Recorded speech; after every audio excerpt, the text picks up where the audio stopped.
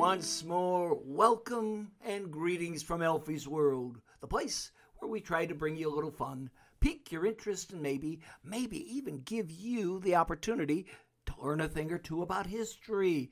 Oh, I'm so glad you decided to join us. Now, today, we're presenting another program from our collection of stories entitled Elfie's Amazing But True Tales. Now, these are, they're true stories, which have been often excluded from the pantheon of history for whatever reason. My name is Elfie Wolfram, and I hope you enjoy our presentation. This is episode number 33, and it is entitled Father Knows Best. So kick back, relax, and enjoy. The year was 1899. The United States was about to enter a brand new century. Now, it truly was an age of excitement. I mean, every day seemed to bring some new technological advancement that had been all but unheard of only a few short years before. Ships were powered by steam. Railroads connected every part of this country, north to south, east to west. The telephone was beginning to appear in homes across the nation. There was even talk of a newfangled horseless carriage.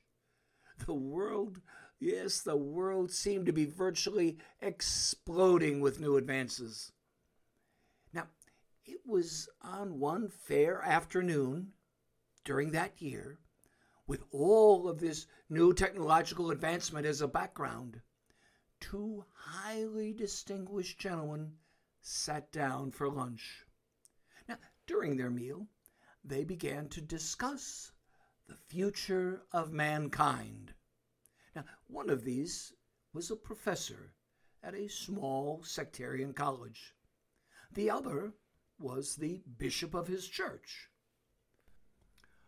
Almost immediately, their highly divergent views became apparent. The professor began predicting that the first half of this new century would bring more and greater inventions than could ever have been dreamed of. Why, he even predicted that in time, man would fly higher and faster than the eagle.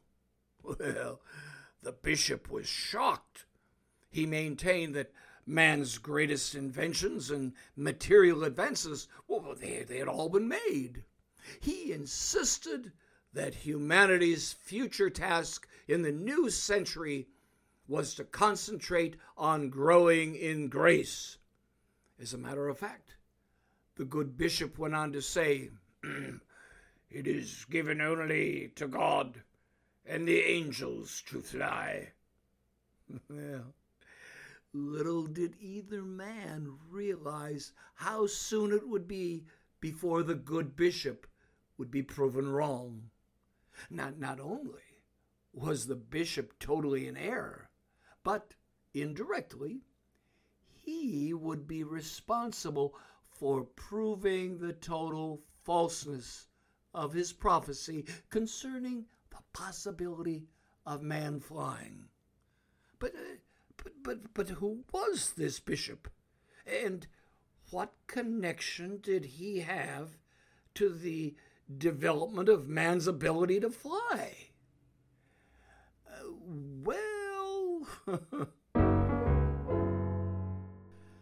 Oh my, not only was that bishop proven wrong, but the proof came much faster than anyone could have imagined.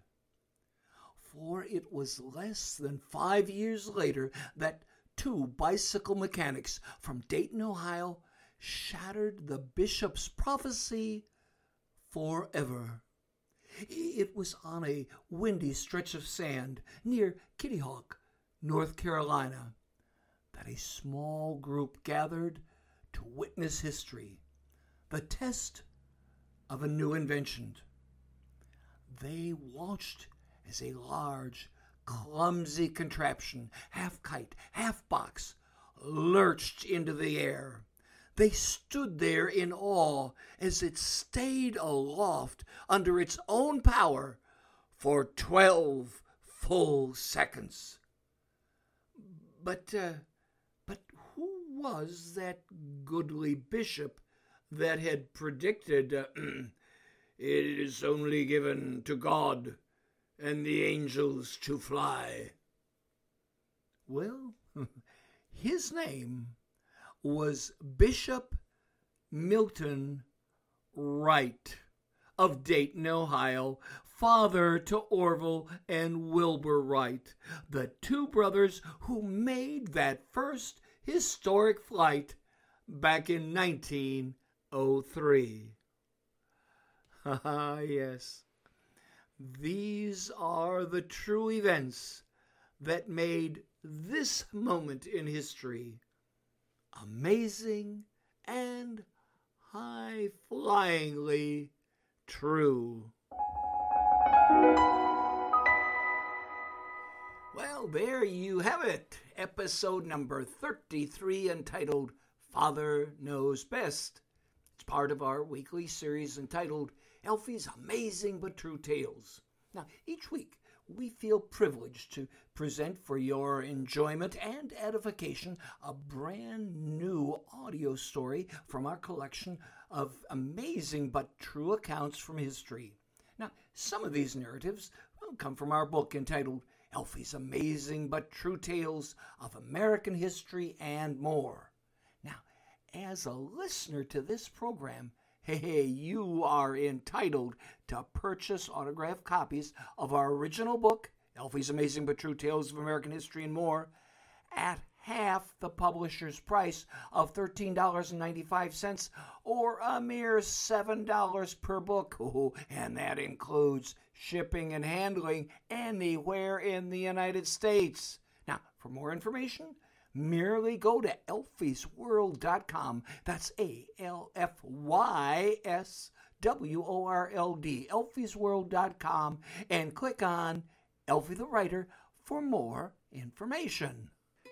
And now, I would like to thank the following for helping to make this program possible. First, Garrett Wolfram, our technical producer and supervisor. The late Irene Wolfram, principal editor and provider of Sage Counsel. Expert Publishing for their help in editing and publishing our book. Lucas Ganza Anna Waltz for the Parlor Guitar Magic Set. Herbert Boland for his Piano Mood Happy 4. Nenad Simic for Piano Transition. And finally, the thousands of readers who have supported our efforts from the beginning.